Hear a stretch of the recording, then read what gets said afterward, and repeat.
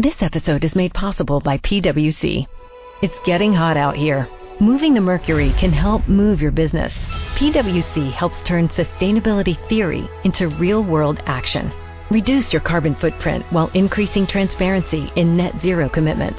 Start with reporting to identify your climate risks and reinvent your business. Create a more sustainable business and a stronger planet. It's all part of The New Equation. Learn more at thenewequation.com. Blog Talk Radio.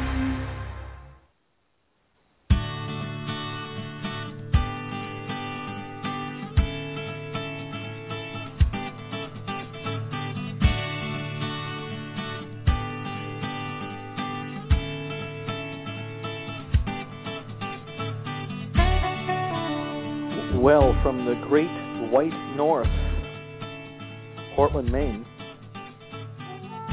this is Parenting Your Challenging Child. Welcome to the program. Yes, it's snowing again here in Portland, Maine, where Lives in the Balance is located. Of course, the offices of Lives in the Balance located. Lives in the Balance is everywhere because, because of us being on the web, which means that people everywhere are accessing cutting-edge, research-based information on why challenging kids are challenging and what we can do to help them. Dr. Ross Green here. It's snowing again. I wasn't aware that we were supposed to get more snow here in Portland today. It seemed like we got enough already over the weekend, over 30 inches. Of course, we are not alone, and not only that, we didn't even get the worst of it. Looks like some folks in Connecticut got the worst of it, 40 inches. It's a lot of snow. So, here in Maine, we're tough. We can deal. We'll be okay. Well, I think I already welcomed you to the program. Here's the nice thing about today's program. First of all, callers take priority, so if you call in, 347-994-2981, I'll put you on the air first. Otherwise, my plan for the day is to answer the rather impressive amount of email that has piled up and that for various reasons we have not been able to get around to answering. By the way, there will be no program next week, February 18th, because of the President's Day holiday here in the United States. But then we'll be back again the following week, February 25th, with another program, and I'll try to answer some more email on that program as well. All right, I'm going to answer a rather recent email first, and then we will move rapidly into some of the ones that have been waiting a while. Dear Dr. Green, I had commented a couple of months ago on Amazon.com that I was having trouble implementing the techniques in your book, and you responded that perhaps if I sent you a message on this site, you might be able to respond. I've truly been trying to follow the advice in your book, but I am just failing. I can't predict what will set my 7-year-old off. Today, it was driving by McDonald's and seeing the Shamrock Shake advertised. I told him he couldn't have one today. He has a weight issue, and we have to be careful. And he had a fit in the car and nearly caused me to have an accident. I couldn't calm him down. Yesterday, he saw a friend leaving, and she told him she was going to the movies, and he had a fit that he couldn't go. It just goes on and on every single day. He throws major tantrums whenever he doesn't get his way or things don't go as planned. I just don't know what to do. He can't be reasoned with. Trying to talk to him just escalates it. When I try to talk to him afterwards, he says he's sorry, but nothing gets better. He's getting more and more physical, throwing things and throwing himself and yelling hateful things. I don't know what happened to the sweet boy he was a couple of years ago. How do I get him to handle disappointment or things not going as he wants? Thank you for any advice. I've read your book twice, and although it all makes sense, I'm just not getting how to deal with this. Well, let's see if I can help. The first thing I would say is that these things, as they are presented in your email, sound unpredictable. Him wanting to go to McDonald's and get a Shamrock Shake. And I must say, I don't follow McDonald's marketing very closely, so I'm not familiar with the Shamrock Shake, but it sounds extremely appealing. Actually, it doesn't sound appealing at all, but I suppose if I was a 7-year-old, it would be very appealing. And the second one, a friend leaving and saying that she was going to the movies and him having a fit that he couldn't go. All right. Those sound unpredictable. But, and I don't know your situation perfectly, maybe those scenarios had never happened before. But I'm going to bet that him wanting something at a fast food place and you not wanting him to have it has happened before. And I'm even going to bet, although this one I'm not quite so sure about, I'm not sure about either of these, but just betting here, that a friend doing something that he wants to do but for whatever reason can't, and you didn't give us much indication about what your concern is there about him, the friend going to a movie and him not being able to. You didn't really write about what your concern was in that one. That one I'm betting is not as unpredictable as it sounds either. Now, I could be wrong. It's just that in my work with parents and teachers and staff members who are working with behaviorally challenging kids, I'm not usually wrong about that. So I can't say with perfect precision that these were predictable, but the odds are that they were predictable, which means that we can deal with them proactively. So this is the part, I know that you've read the book. I'm not sure which rendition of the book you've read. In later renditions of the book, I was much more oriented toward intervening proactively rather than emergently and in the heat of the moment. And this is exactly why. The tantrums are happening whenever he doesn't get his way, but a major goal here is to make the things that he's not getting his way on as predictable as possible, even though at the moment they seem entirely unpredictable. And I don't know if those are the ones that you're going to want to start with, but I can promise you this. This I can promise. Everything your kid is throwing tantrums over isn't unpredictable. In fact, most things your son is throwing tantrums over aren't unpredictable with most kids, and I understand that they all fit into the general category of him not getting his way or things not going as planned. That part I get, but that's what I hear from parents routinely. But we can't work on something so vague as him not getting his way or things not going as planned. Those are too vague for us to work on. We've got to start somewhere on 2 or 3 highly predictable scenarios, situations. I call them unsolved problems. And the fact that you're not calling them unsolved problems in your email suggests to me that you are reading, or triggers in your email, suggests to me that you are reading a dated version of the book that was out before there was such a strong emphasis on proactive solving of problems.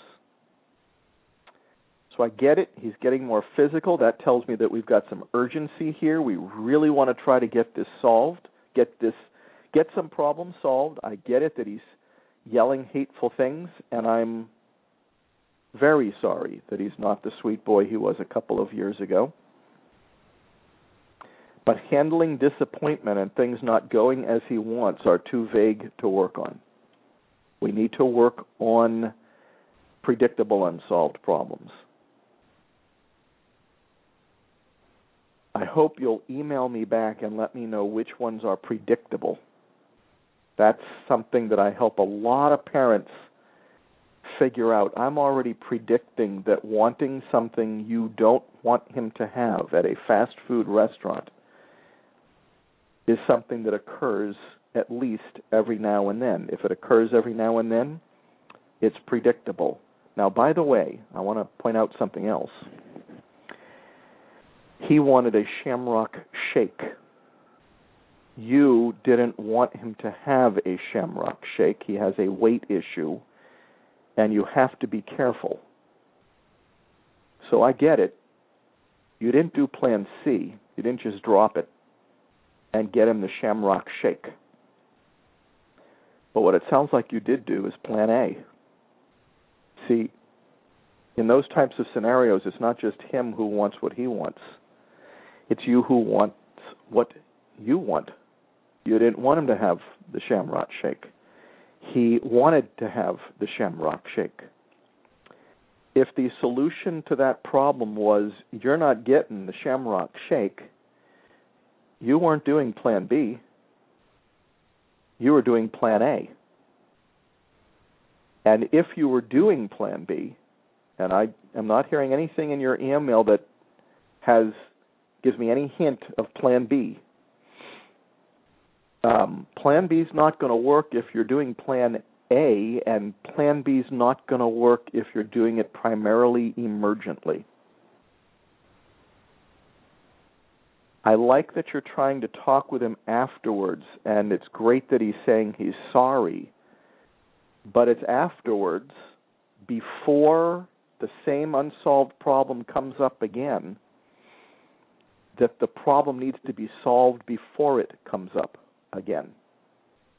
I'm glad that he's still sorry. If y'all keep fighting with each other, sorry may be the next thing that goes. Sweet, it sounds like, has already gone. Sorry could go next. I'm glad he's still sorry. But we need to be solving these problems proactively using Plan B, not emergently using Plan A or emergency Plan B. So since I don't have you on the phone with me, what I would be asking you, if you were on the phone with me right now or sitting in my office with me right now, would be, what predictable disappointments can we come up with? We only need 2 or 3. What predictable things do not go the way he wants them to? When does that come up? What comes up every week that doesn't go the way he wanted it to or is disappointing, that you all could start solving proactively using Plan B? So I'm glad Plan B makes sense. Your email does not necessarily suggest that Plan B is what you're actually doing. Your email, to the extent that it goes, suggests that Plan A is what you're doing.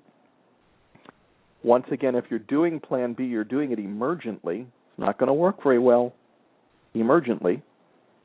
That's what I'd be helping you figure out if you were on the phone with me right now or in my office with me right now. Let's make the seemingly unpredictable predictable. That's the goal. So we've got 2 or 3 unsolved problems we can start working on, and so that we can get the ball rolling. So we can get the ball rolling on getting you and your son into the habit of doing Plan B proactively, identifying unsolved problems ahead of time so that you can solve them proactively, making what seems to be something that's very global and vague and generic into something that is specific so that you can start solving problems together proactively. You want to get 2 or 3 rolling, then the rest will start to be more predictable as well. That might be as far as I can take you based on what I'm able to glean from your email. I hope that helps. And you are welcome to call in anytime if you want to discuss all of this further. Shall we move on to another one? Let me find one.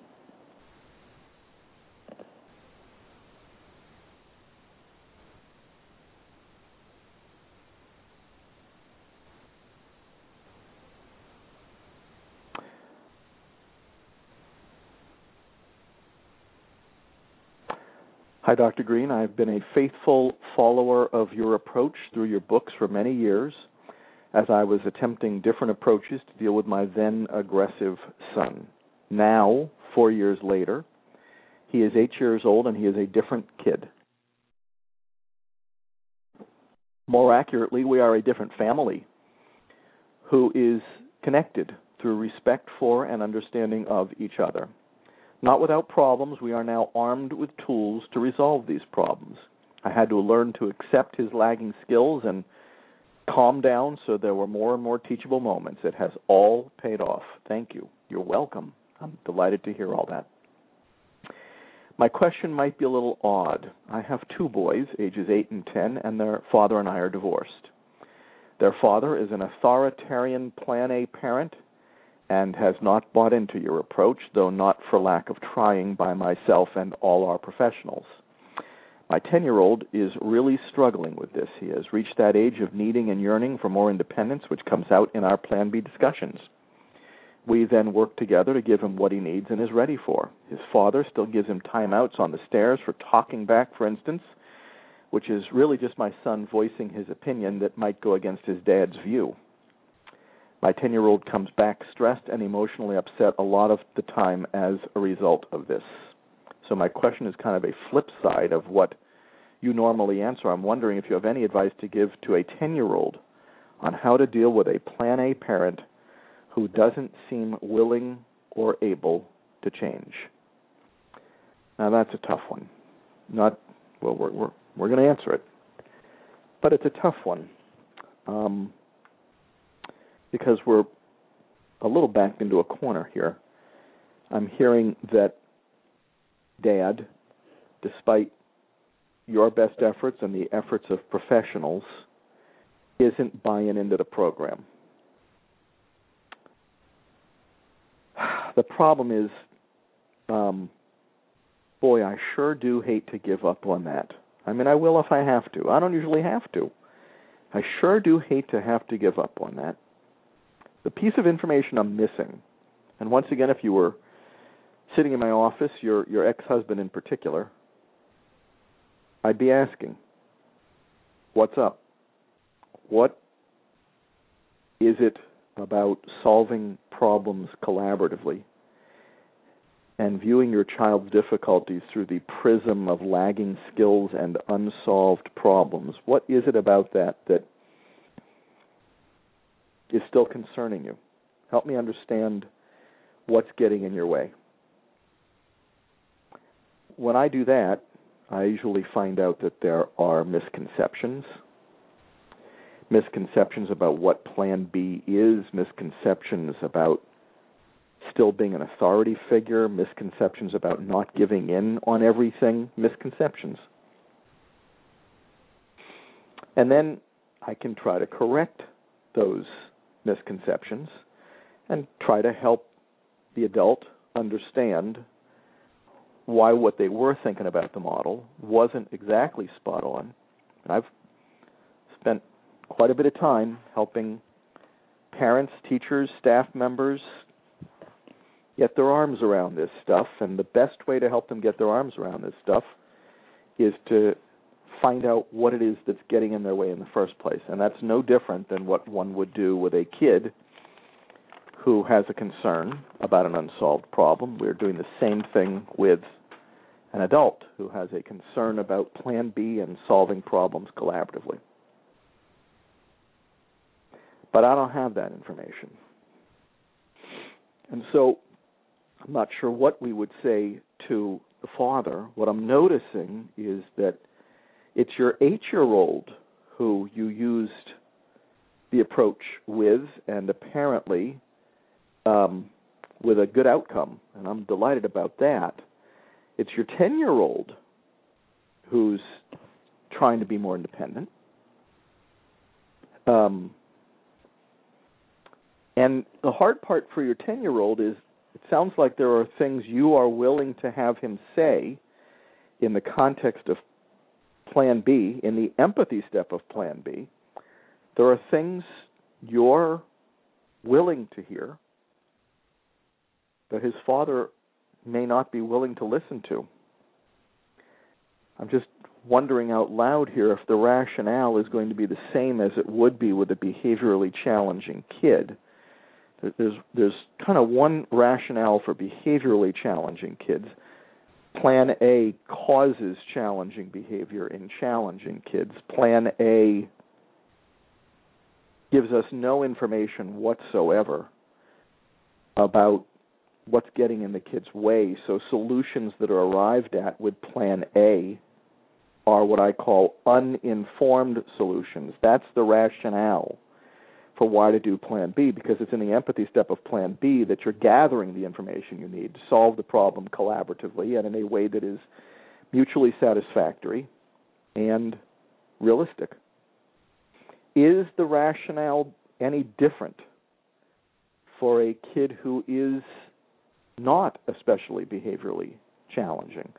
And you've just provided one rationale. He's trying to be more independent. It's good for him to have thoughts of his own, good for him to express them, good for him to learn how to express them in a way that isn't offensive to people. So I'm going to read through the tea leaves here. Read the tea leaves. See if I can get my analogies squared away. Your 10-year-old son is voicing his opinion that might go against his dad's view. That's actually a good thing, if his dad's okay hearing it. Is there anything we could say to Dad that would help him be okay hearing it? Not knowing why Dad has an objection to that and not wanting to come to any suppositions about why that might be, I'm not sure what we would say to Dad to help him realize that a kid, a 10-year-old, having an opinion, and being willing to express it, and being open to feedback on how to express it is a good thing. Because if all we do is raise kids who are blindly compliant, blindly adherent to authority, when do they learn how to have opinions and express them in a way that is acceptable and that other people can hear? You don't want to do that with a behaviorally challenging kid because he'll blow, but you don't want to deprive a 10-year-old of his opinions and of the opportunity to learn how to express them, and of the opportunity to listen to other people's concerns, and the opportunity to take other people's concerns into account, and the opportunity to work together toward mutually satisfactory and realistic solutions. You don't want to deprive any 10-year-old of that opportunity, because those are skills that are going to be far more important for life in the real world than blind adherence to authority. Maybe his father will listen to this program. What do you tell a 10-year-old whose father is going to be simply unconvinced?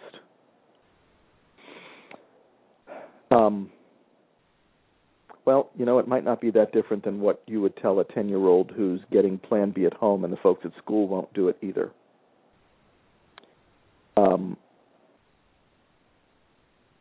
If the kid can handle this, and some kids can and some kids can't, maybe your 10-year-old can. I don't know.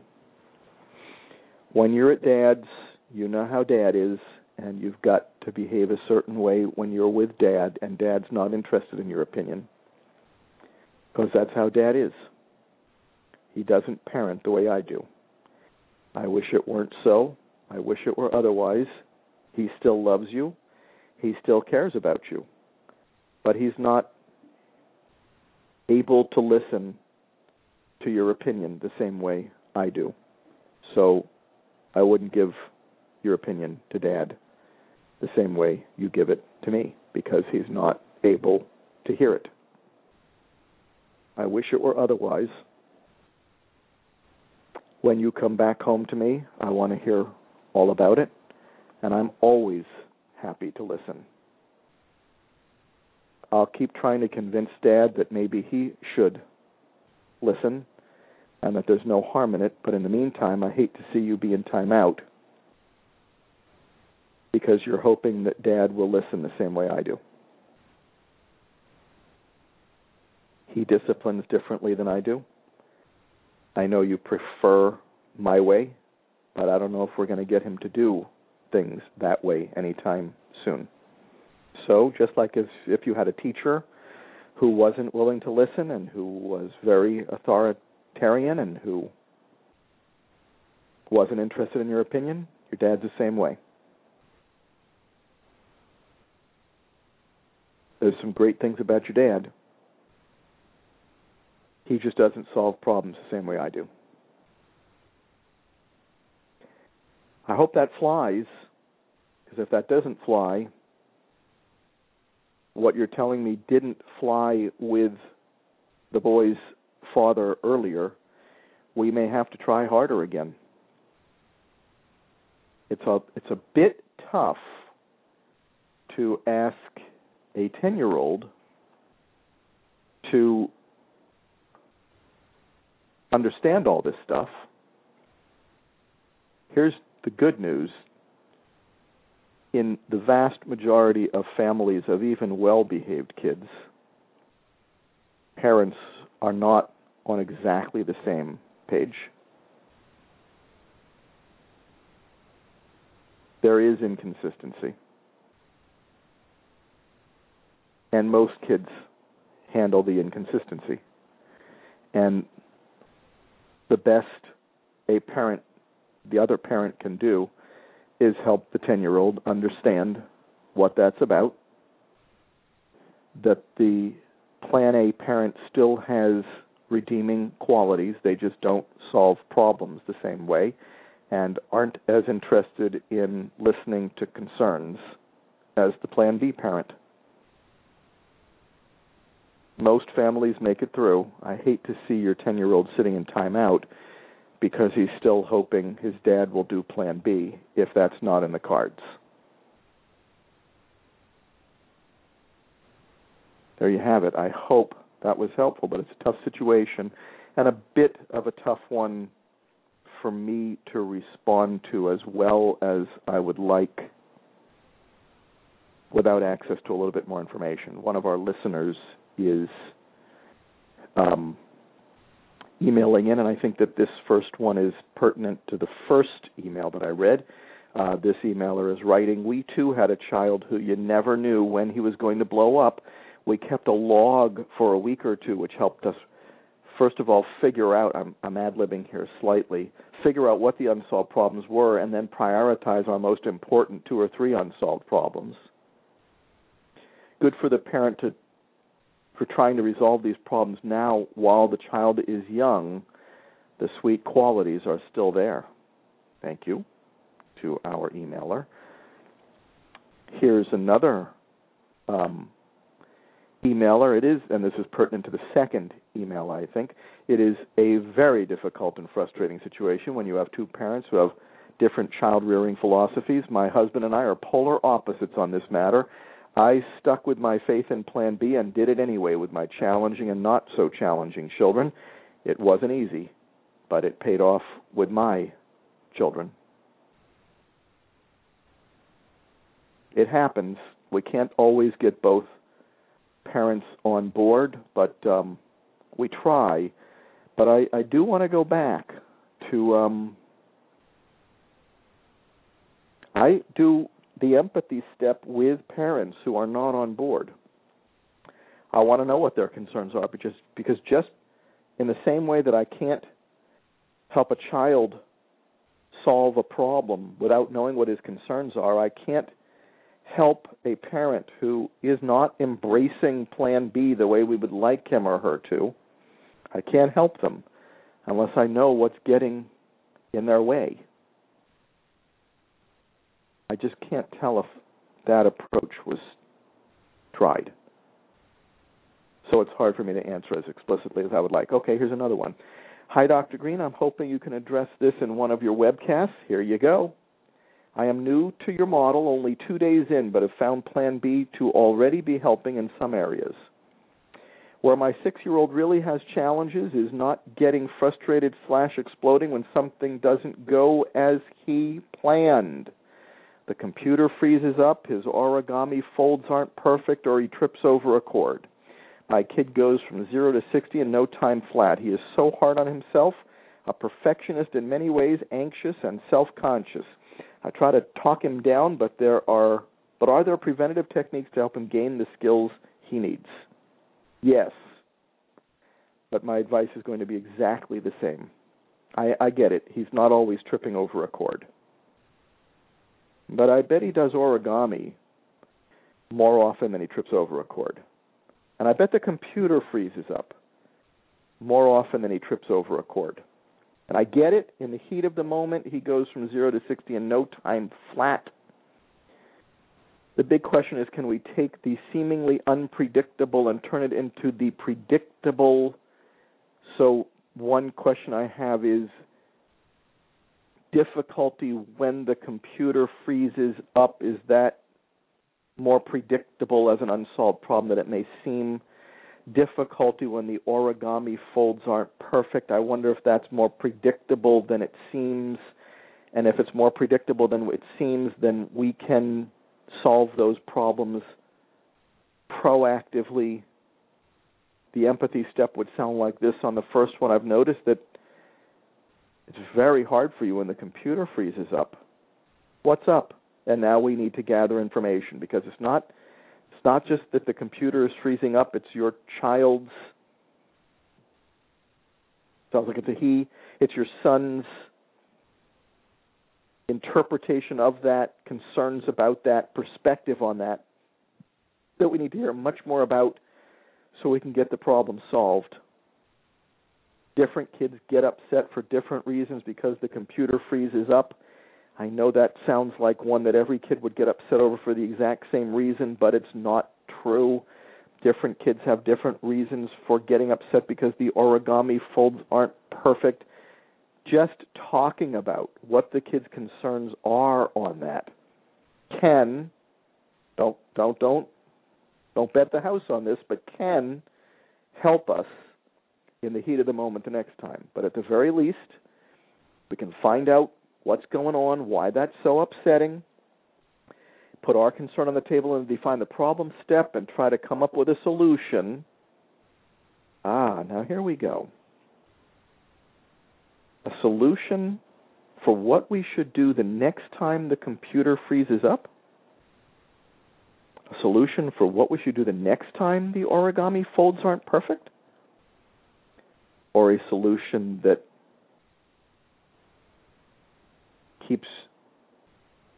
solves those problems so your child doesn't get upset about them in the first place, should they come up again? We want a solution. Well, I don't know. We may want a solution that keeps the computer from freezing up. A solution that keeps the computer from freezing up? Yeah, now I would need much more information on the conditions in which the computer freezes up. Is this a video game that the computer just doesn't have the bandwidth to handle? Is it having multiple web pages open at once? Why is the computer freezing up? And is there something, do we want to just accept that as a given? Or is there something we can do to solve the computer freezing up problem? Truth is, the least desirable solution, even though we might want this, but the least desirable solution is what your child should do the next time the computer freezes up, because now he's in the heat of the moment again, and heat of the moment solutions actually don't work so well. So That's going to be the challenge, how to come up with a solution to keep the problem from coming up again, rather than what your child should do the next time it comes up again in the first place. I wonder why the computer's freezing up so often, and if there's something we can do about that. The origami folds I'm a little bit less clear on. I don't know if we can keep the origami folds from being imperfect. Is the solution to not do origami right now because it's too frustrating? I don't know.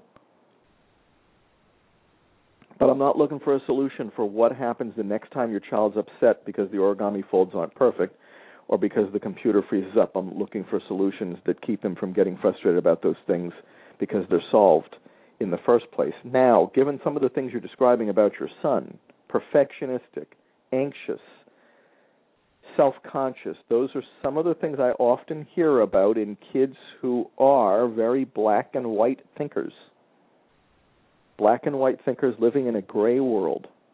So we've been talking a lot today about unsolved problems being unpredictable, making the unpredictable predictable. But if there's anything cool about black and white thinkers living in a gray world, and there's a lot cool about black and white thinkers living in a gray world. I mean, they're great kids. They tend to be fascinating kids. They tend to have fascinating ways of viewing things. But one of the cool things about having a black and white thinker, if your child is, and I don't know, I'm taking a leap, is that at least knowing that makes things a little bit more predictable all by itself. And that's why I always say that once you know what skills your child is lacking, and I'm seeing that you're new to the model, but you're only 2 days in and you're already using Plan B, that's good, but you're not saying anything about already knowing what skills your child is lacking, using the assessment of lagging skills and unsolved problems that you'll find on the Lives in the Balance website to identify the lagging skills. Identifying a kid's lagging skills makes your child more predictable too. So it's not just unsolved problems that makes a kid more predictable. It's the lagging skills too, and understanding that when those skills are being demanded, that's what sets your child off. Let's make the unpredictable more predictable, hard as that might sound, and yes, easier to do on specific examples when I actually have somebody in my office or on the phone who I can talk through this, but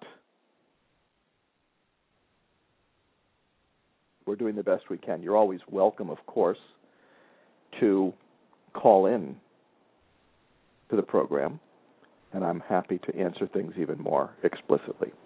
I hope the information you just got is helpful. We have another email from a listener. Also, she has this program on the website for the support she needs. Thank you for reminding me.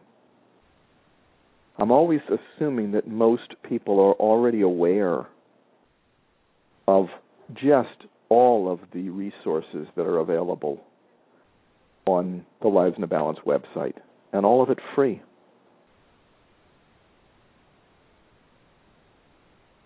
All right, here we go. One more for the day. Let's see how quickly I can answer this one.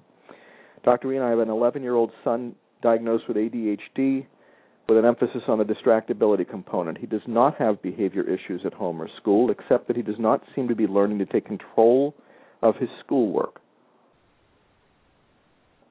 Staying on top of assignments, especially long-term assignments, remembering to bring things to school to hand in, etc. In spite of all of this, he is an AB student. Good for him. That's not easy when you are not having trouble staying on top of your assignments, especially long-term assignments, remembering to bring things to school and hand in. Not easy to be an AB student when you've got those lagging skills. He does, however, need much supervision and reminders. He is just starting middle school, and from previous experience, his number 4 of 5, middle school only gets more demanding of responsibility and organization, managing workload, etc. I do, however, love your approach and philosophy. I am having trouble visualizing how this approach could work with my son's difficulties. Can you point me in any direction?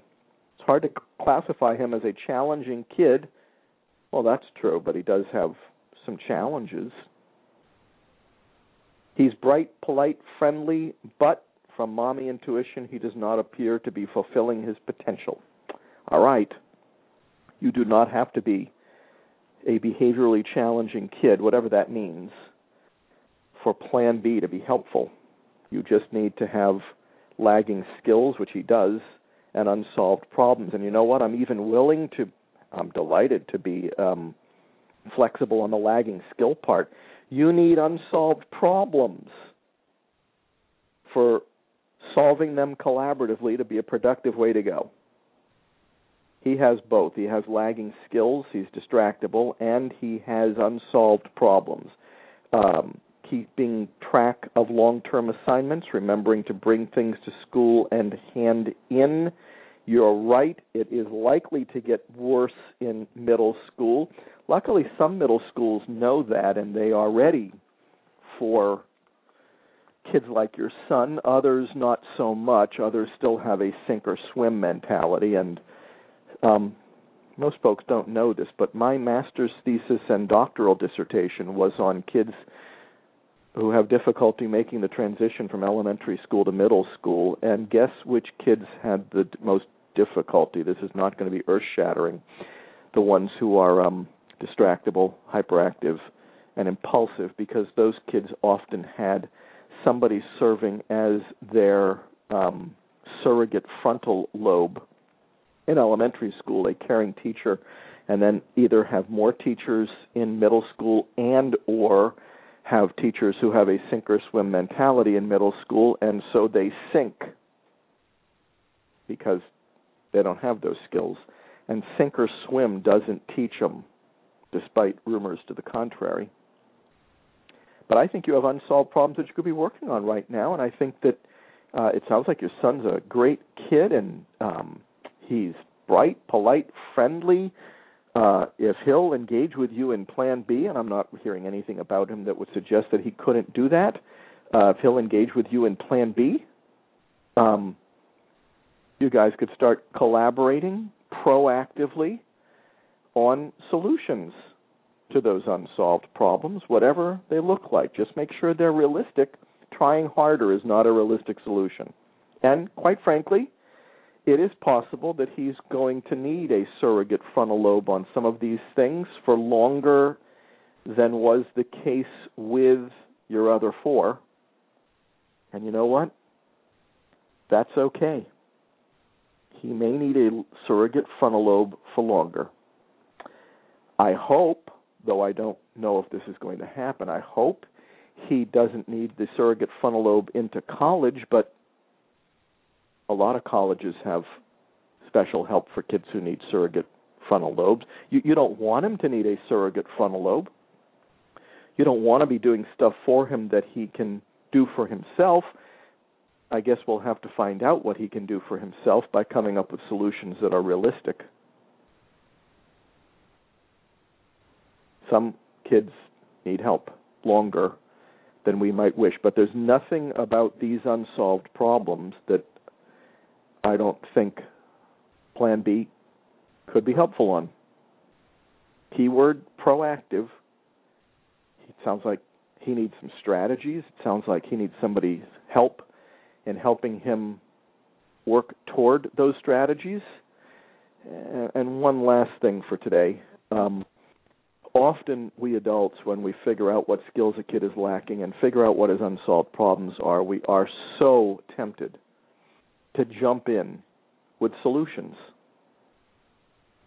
So we kind of do the empathy step, but then we are dying to tell the kid what the solutions are. We can't do that because how's he going to learn how to do it?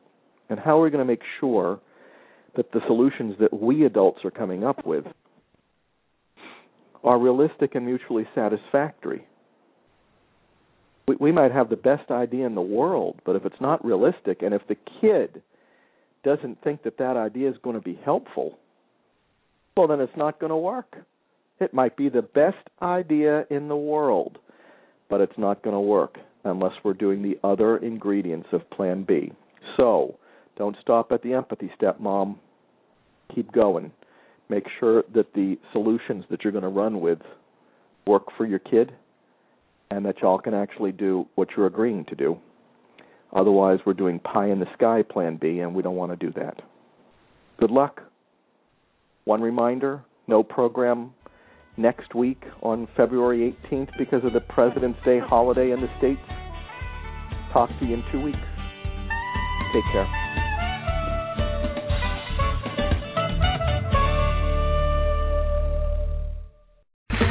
Okay, round two. Name something that's not boring. A laundry?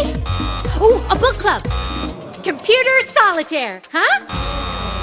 Ah, sorry, we were looking for Chumba Casino. That's right, ChumbaCasino.com has over 100 casino-style games. Join today and play for free for your chance to redeem some serious prizes. ChumbaCasino.com. No purchase necessary. Void where prohibited by law. 18+ terms and conditions apply. See website for details. Hey guys, it is Ryan. I'm not sure if you know this about me, but I'm a bit of a fun fanatic when I can. I like to work, but I like fun too. It's a thing. And now the truth is out there. I can tell you about my favorite place to have fun. Chumba Casino. They have hundreds of social casino style games to choose from with new games released each week. You can play for free anytime, anywhere. And each day brings a new chance to collect daily bonuses. So join me in the fun. Sign up now at ChumbaCasino.com. No purchase necessary. VGW Group. Void where prohibited by law. See terms and conditions. 18+.